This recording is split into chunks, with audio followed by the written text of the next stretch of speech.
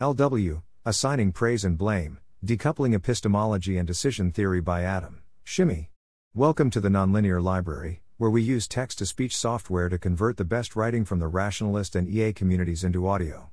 This is Assigning Praise and Blame, Decoupling Epistemology and Decision Theory, published by adamShimi on January 27, 2023 on Less Wrong. Your group, company/organization performs well, doing great work and dealing with new problems efficiently. As one of its leaders, you want to understand why, so that you can make it even more successful, and maybe emulate this success in other settings. Your group, company/organization performs badly, not delivering on what was promised and missing deadline after deadline. As one of its leaders, you want to understand why, so that you can correct its course, or at least not repeat the same mistakes in other settings. Both cases apparently involve credit assignment, positive credit, praise, for success, or negative credit, blame, for failure. And you can easily think of different ways to do so. Heuristics for credit assignment. Baseline. The most straightforward approach starts with your initial prediction, and then assigns credit for deviations from it. So praise people who did better than expected and blame people who did worse than expected. Then you remember Janice. She's your star performer, amazing in everything she does, and you knew it from the start. So she performed according to prediction, being brilliant and reliable.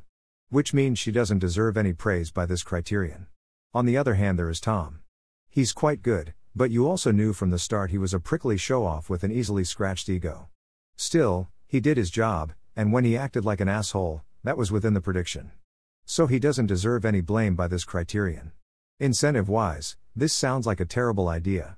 If you push this credit assignment strategy, not only will you neglect the value of Janice and the cost of Tom, but you will probably drive away high performers and attract problem makers. Bottleneck. Instead of starting from a baseline, let's focus on the key bottlenecks. What would have doomed the project if not done? What ended up blocking everything and dooming the project? This focuses on the real cruxes, which is good. Yet what about Marcel, your tireless tool engineer? None of his stuff is ever absolutely necessary, but everyone in your group constantly mentions the value they get from his well-maintained and efficient tools. Should he not get any credit for it? And Bertha, who is the only security expert of your group, and always finds excuses to make herself more and more necessary. Is this really a behavior you want to condone and praise? Shouldn't she get blamed for it instead? It's at this point that you remember this short parable. First cause. No, really, what matters most is the initial spark that puts everything in motion. Without the original idea, nothing happens, skills and expertise remain useless and flaccid, unable to toil for a worthwhile goal. And what a coincidence, you were one of these key idea generators. All the more power to you, then. It's only fair that you get a large share of the credit, given that the group wouldn't even exist without you. But that still doesn't seem right. Yes, your contribution was integral. But could you really have done it by yourself? Probably not. Or at least not as well, as quickly, as beautifully as it has been. Or conversely, if it failed totally, was it because the idea was doomed from the start, or because the execution proved bad enough to torpedo even sensible propositions? Final step. You got it exactly wrong above. It's not the first step that trumps them all, it's the final one. Making the abstract real, adding the finishing touches, this is what makes success or failure. So you should focus your assignment on the success and failure of these last steps. But what about you? Yes, you. You have never finished anything yourself, you're the organizer, idea maker, coordinator.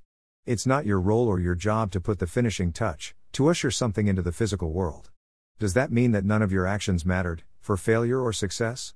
No, obviously not. You know your group, your team, your company. You know how many issues you've addressed, how much would value have been left on the table without you. And you also know when you fell short, when you could have repaired relationships, problems, egos, and instead neglected them or smashed them to pieces yourself. Asking the wrong question. None of your ideas for assigning credit seems to work. Whenever you try to fix issues in one of them, you end up creating different problems. This should be a signal. A signal that you might be asking the wrong question. During all this post we asked how should praise and blame be assigned? But was that the original question? Was that the final goal? No, the original point was to figure out why something has happened, be it success or failure, and to find out how to act in order to get more or less of this result. As highlighted above, this actually splits into two goals. An epistemic goal about having a better causal model of what happened and why. A decision-theoretic goal about what to do to ensure good outcomes, through incentives notably. And most of our troubles came from trying to solve both at the same time. To build a model that embedded credit assignment inside, as if it was part of reality. But these are distinct realms, so conflating solutions creates an unnecessary dependency. What the examples above also showed was the relative ease of building the causal model compared to assigning credit. In almost all cases we could point out the role and contribution of each group member, but any attempts at praise and blame created bad incentives. As such, an easy way to avoid many pitfalls of credit assignment is to simply hold off on doing the decision theoretic aspect until you actually have to, which is far less often than you think. And instead to always start with the epistemic goal, causally modeling the situation. Then if you ever need to intervene, you will be able to rely on the best model you have, one not already unconsciously polluted with baked-in decision theoretic choices. Thanks for listening. To help us out with the Nonlinear Library or to learn more, please visit nonlinear.org.